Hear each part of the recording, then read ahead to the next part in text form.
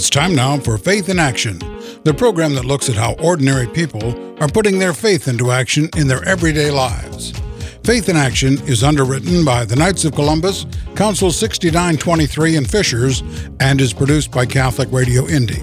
If you have any comments or suggestions for this program, please contact Bridget at catholicradioindy.org. That's BRIGID at catholicradioindy.org. Or call 317-870-8400. Now, here's today's edition of Faith in Action. This is Faith in Action on Catholic Radio. I'm Jim Ganley. Our co-host is Bridget Eyre. Hello, Jim. Hello, everyone. Thanks for tuning in. And Bridget, I know there's people that are wondering, is there going to be a Catholic radio dinner this year? Now, last year, we had kind of a virtual event. We had a lot of fun. We had the Archbishop in here, and we gave away our first annual Bishop Fulton Sheen Evangelist of the Year Award, but we didn't have a dinner. So this year, hey, it's back to as close to normal as we can get during this particular time. And we are going to have an event. It will be at the Northside Events and Social Club, formerly known as the Northside Knights of Columbus Hall. And it's going to be on August 24th. August 24th. That is a Tuesday night, so mark your calendar for that. We're going to have a silent auction, probably a little bit of a live auction, and a great speaker. We've had him before, and we're going to have Father Vince Lampert, who is the exorcist for the Archdiocese of Indianapolis. And I always have to think that through because I always want to say extortionist, and he's not. He is the exorcist for the Archdiocese of Indianapolis. A great fellow, great speaker, and a very, very interesting topic. So that's August 24th. Mark your calendar. Would love to see you there for the Catholic Radio annual dinner. Well, this topic is really timely in light of our guest speaker this year, Father Vince Lampert. A lot of people wonder, are miracles real? Well, our guest today has a very fascinating background. He is a certified consultant for exorcists in the Diocese of Pittsburgh and is an auxiliary member of the International Association of Exorcists. Our guest, Adam Blai, has spent decades studying and experiencing the supernatural, and in his new book, The Catholic Guide to Miracles, he shares in extraordinary detail what he's learned about miracles and their meaning for Catholics today. And our guest today is Adam Blai, here to tell us all about his book and his experience with the supernatural. So welcome to Faith in Action, Adam. Oh, thank you, Bridget. It's nice to be here. Well, it's really interesting as I was reading your bio. Jim and I, we've been Catholics a long time. We've been kind of in this business for a good long time, and it's really interesting. I learned something new all the time, and I have never heard of the term, I'm not even sure how to say it, peritus? Mm-hmm. Tell me what that is. So it's a Latin word that means expert, and the Church uses that word when, by decree of a bishop, the Church recognizes somebody's authority in some area. So you could be recognized in, gardening or writing speeches or and anything specific the Church wants to recognize. They're just saying, we recognize your expertise. And the reason they did that for me is because I was training priests in this specialized area of exorcism because I had just been exposed to so much of it and learned so much. I'm a lay person. I'm not an exorcist. And by the way, I know Father Lampert. He was a student at our conferences at Tulsa for many years. So the Church did that because canonically, in terms of canon law, that makes it possible for me to train priests and do the training, which I do nationally and now internationally, and kind of just canonically makes it make sense. I gotta ask, Adam, how in the heck did you get into this business, so to speak? The short answer is God drew me into it. So about 15 years ago, I was in graduate school in adult clinical psychology and curious whether these strange experiences were just mental illness or an artifact of the brain. And so I started looking into it just as a curious side project and got invited by the Pittsburgh Diocese to come evaluate a case that has become a book that the homeowner has written. And through that met specialist clergy. I was invited to join the International Association of exorcist because some of those clergy were high-ranking members, and doors just kept opening. And then the bishop started asking me to train priests, and national conferences and clergy days, individual consultation on cases, and now it's become a big part of my life. Okay. I have a question that just popped into my mind. I've been Catholic for all my life, for many, many years, and it's never occurred to me before. Is exorcism a uniquely Catholic phenomenon, or do other religions have exorcisms maybe by other names? Yeah, correct. So the problem of these troublesome evil spirits is universal. It's a human experience. It's not like only Catholics encounter demons. There are exorcists within Buddhism, and they call them animal spirits. There are exorcists within Islam, and they call them jinn or shaitan. There's exorcists within Judaism. They call them Dybbuk.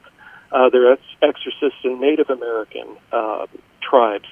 They also tend to think of them as animal spirits. And so if you ask any of the major world religions whether there's a troublesome, deceptive spirit that tricks its way into people's lives and destroys them, they'll say, yes, there is, and they'll have a different name for it. We would call them demons or fallen angels, but it is a universal phenomenon. Now, the big difference with the Catholic Church is we're basically the only one that has a formal rite, an actual book with a fixed rite that is used. In the Orthodox Church, they also have some rites, but that's also within Christianity, of course.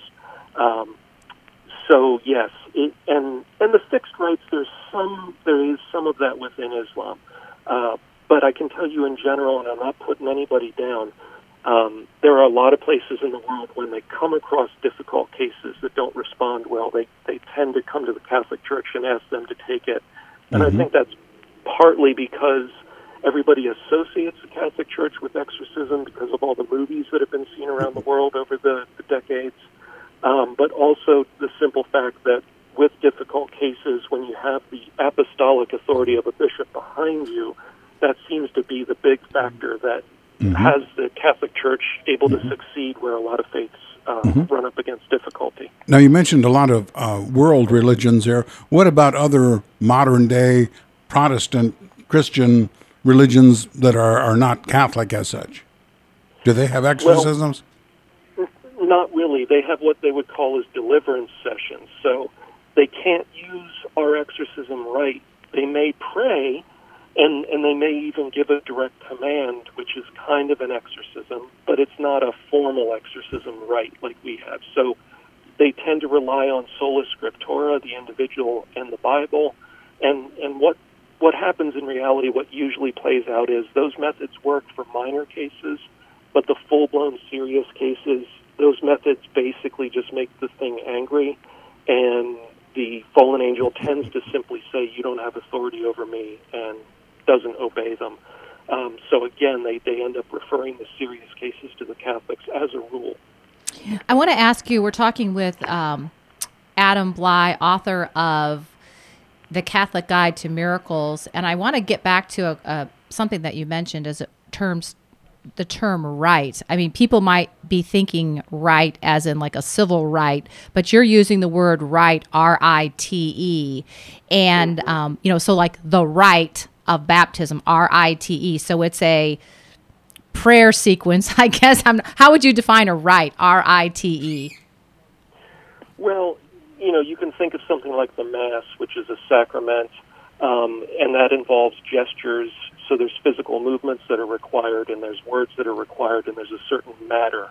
So the bread and the wine have to be present, a crucifix has to be present, an altar of some type, or at least an altar cloth. So a rite involves matter. So in the case of exorcism, a stole and a crucifix. It involves words that are laid out in the book, what the priest says, and it involves gestures. And so there may be an instruction to place the stole on the head of the person at a certain moment in the rite. And so those are kind of the components of what makes up a rite, which is kind of like a fixed ritual. Okay. I just want to clarify that because sometimes we hear that word and, Catholics will know R-I-T-E, but others may not know what that is. And we have a lot of people who aren't Catholic who listen, so we just wanted to clarify that. I want to get into miracles. How would you define a miracle? Is there like an actual definition in the Catholic faith of what a miracle is, or maybe a generic definition? Well, yeah, there's a few levels to it. So okay. the simplest definition would be something that only God can do, and that captures it. Now, if you want to get a little more nuanced, you start looking at, I think Thomas Aquinas is a good place to look. Thomas Aquinas was a philosopher and theologian that wrote most of the foundational theology that's used in the Catholic Church. He's a towering figure in the history of the Church. And he also, amongst just about everything else in theology, he wrote about miracles, and he broke them down into three levels. Things that God does that nature simply cannot do. So if we think of the sun dancing at the sky at Fatima, that never happens in nature. Things when God does things that nature does, but in a different order. So if we think of, our bodies will eventually die, and then we'll stay in that state until the final judgment. Well, when Jesus raised Lazarus from the tomb, he went from death to life as opposed to from life to death. And so that's God doing something that nature does, but in the opposite order, which is normally impossible. And then the third level of miracle, the kind of least dramatic, would be when God does something that nature does, but he does it much faster. So we might get the flu or a bad cold, and we know we're going to recover in 5 or 6 days or maybe 10 days.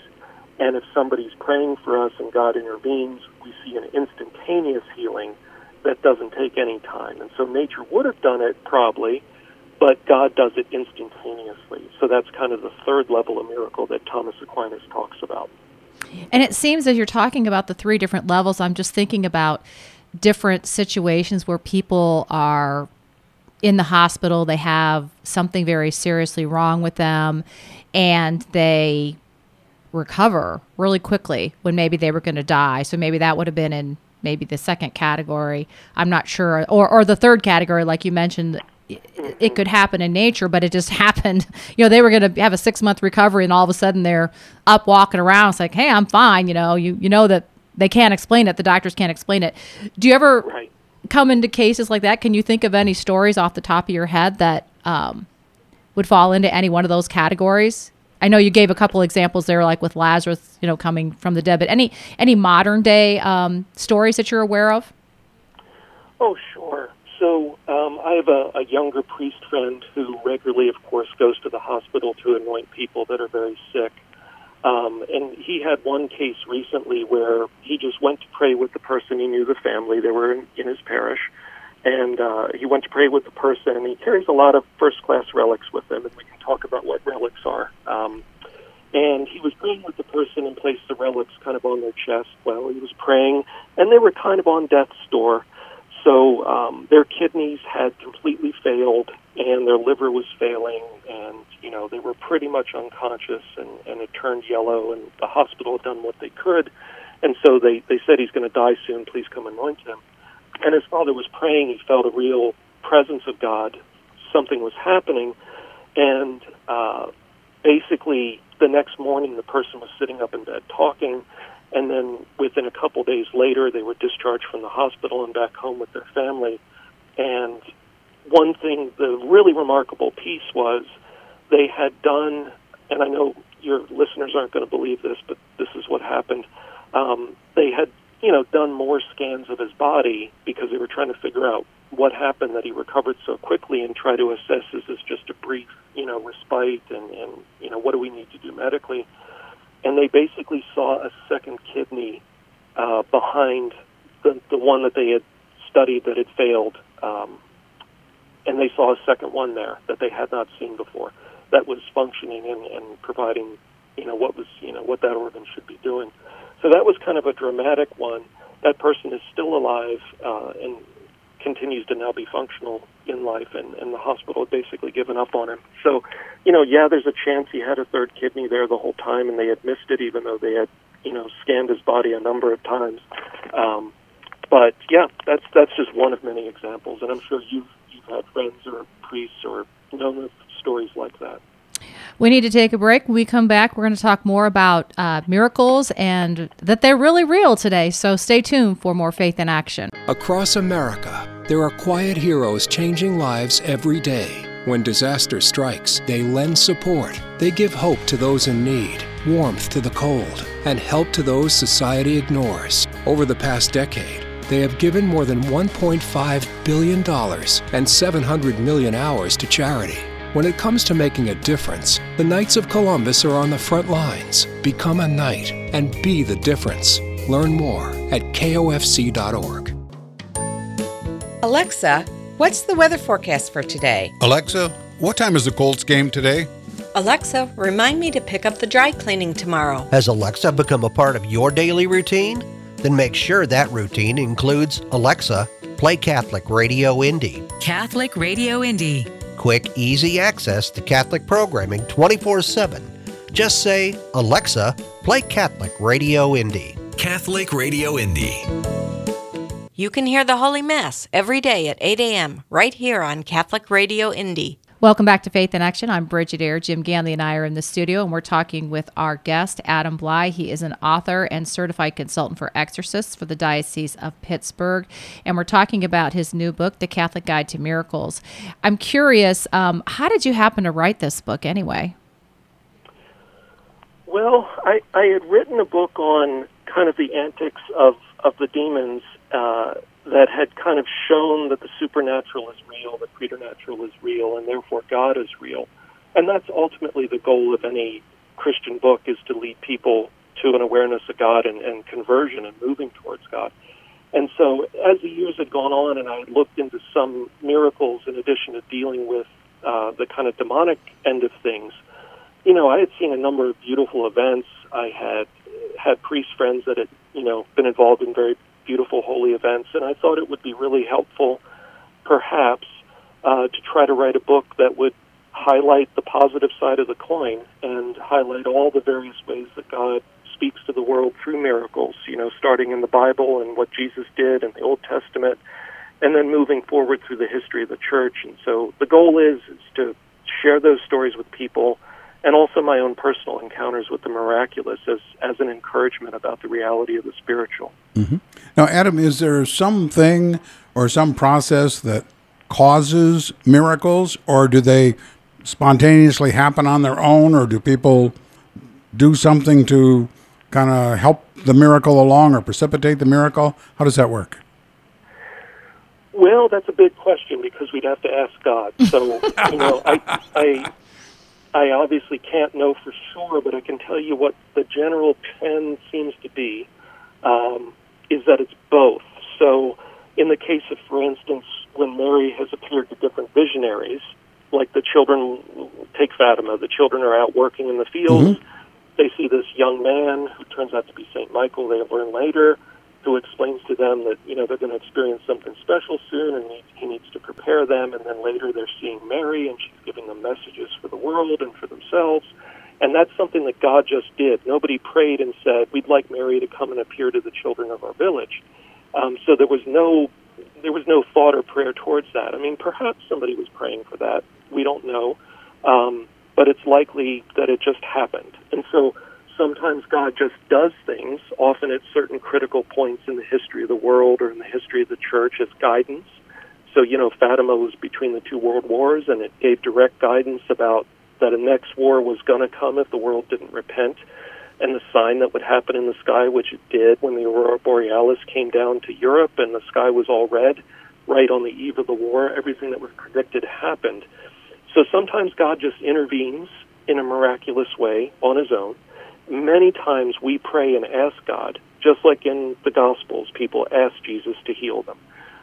So more often than not, the bulk of the miracles are when we ask God for some intervention in the world. And the most common one is healing, you know, because we're human and we're mortal, and somebody we love is sick or dying, and we beg God for a reprieve. So yes, it's basically both.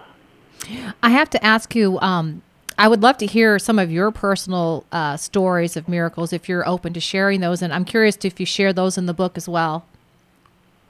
Yeah, so, I mean, I share a few because they happened, and I thought, well, you know, if you're going to write a book on miracles, you need to share those. And I say there, and I would always say, it's got nothing to do with me. I'm not a holy person. There's nothing special about me. But God does these things, in spite of us, in spite of our sinful nature. But certainly, like being at exorcisms for years, I've been at hundreds of them, seen many, many, many demons cast out of people by God. Each of those are miracles because 7 of the major gospel miracles that Jesus did are exorcisms. So, seen hundreds of those miracles. I experienced a Eucharistic miracle on the Mount of Transfiguration during a pilgrimage in Israel. For me, that was a special thing. I do believe that I was healed of what was a heart murmur that could have been indicative of a bigger problem. I was with a dear priest friend in Europe who was moved to pray over my physical heart. He didn't know anything about it. I'd never mentioned it. And the next time I had a heart workup, everything was completely normal. So I think God, has healed me of something there. There's been a number of beautiful events, but those are some examples I've experienced. Now, when you're talking about exorcists, obviously the goal is to have the evil spirit leave the person's body and the person return to normal. How do you know at what point the spirit has left the body? Well, you want to be cautious about assuming it's actually left. So first off, there's many. There's never just one. So you're talking dozens and dozens as a rule. And that's why it takes a long time. It's not like in the movies where there's a dramatic 10 minutes and it's over and the whole case ends. It's generally many months of prayer or years in some cases of weekly prayer sessions. When the case finally ends, there's a few hallmarks of it, of the last one finally leaving. One is there's just an explosive joy about the person. They have an absolute certainty in the core of their being that they're finally free. They are able to participate in the sacraments, usually for the first time in years or decades. They're able to receive communion without interference. They're able to attend Mass. They're able to go to confession. And they're also completely themselves for the first time. And then the only way you're really sure is you keep praying for a few more sessions to be sure there's nothing hiding or just feigning having departed. And the final thing that's interesting is in almost all cases, the person will see Mary physically. The mother of Jesus will appear to them, and usually she says the same thing. They'll tell us she looked at them. Usually she smiles and she says it's over. And that's the moment that the case ends. So I'd say 9 times out of 10, Jesus sends his mother to end the case. And so we generally people don't know that, and they'll describe that experience. And even people that aren't Christian, they're not baptized, they're not Christian, they really, everybody's heard of Mary, but they don't really know her or think that she would necessarily be important. We've had those people also say, this beautiful woman came in the room, I didn't know who she was, but she told me it's over. Who was that? So typically, Mary coming and ending the case is a good indication it's likely truly over. But again, we always pray for a few more sessions just to be sure. Well, we just have a couple minutes left. What would you say to skeptics that might be listening and they say, well, miracles, maybe they happen in the Bible, but, do they really happen today? Is the supernatural really real, or is that just Hollywood nonsense?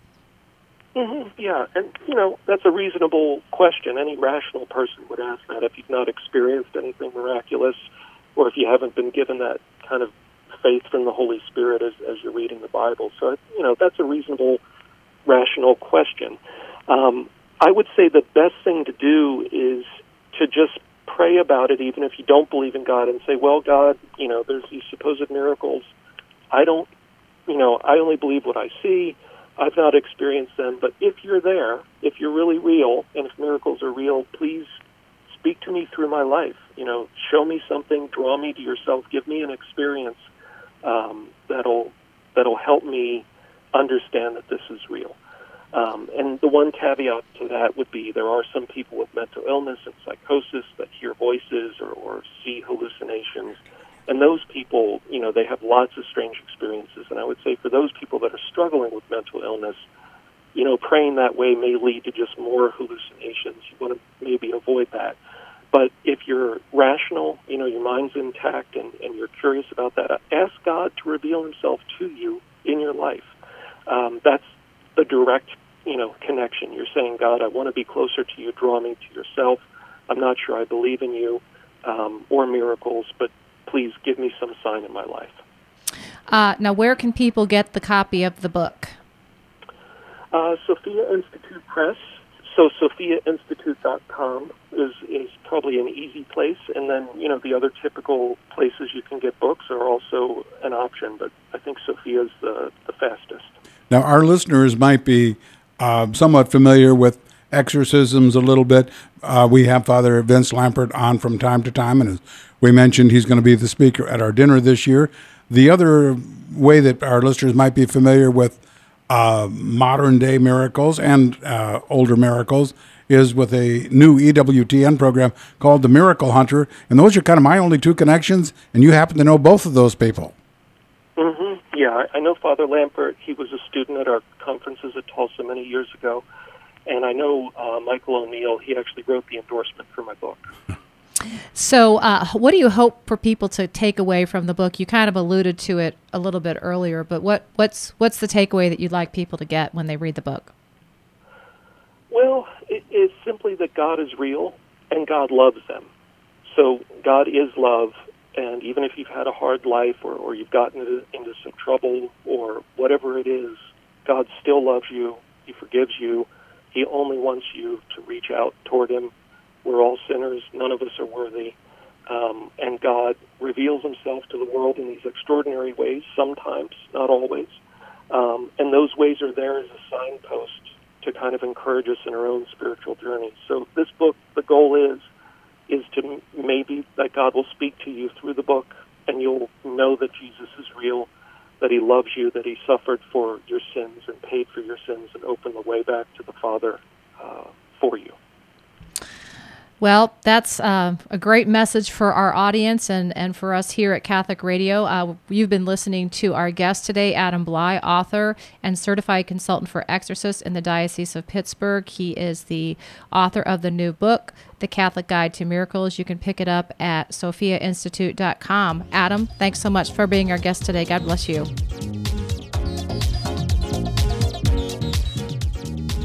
You've been listening to Faith in Action, the program that looks at how ordinary people are putting their faith into action in their everyday lives.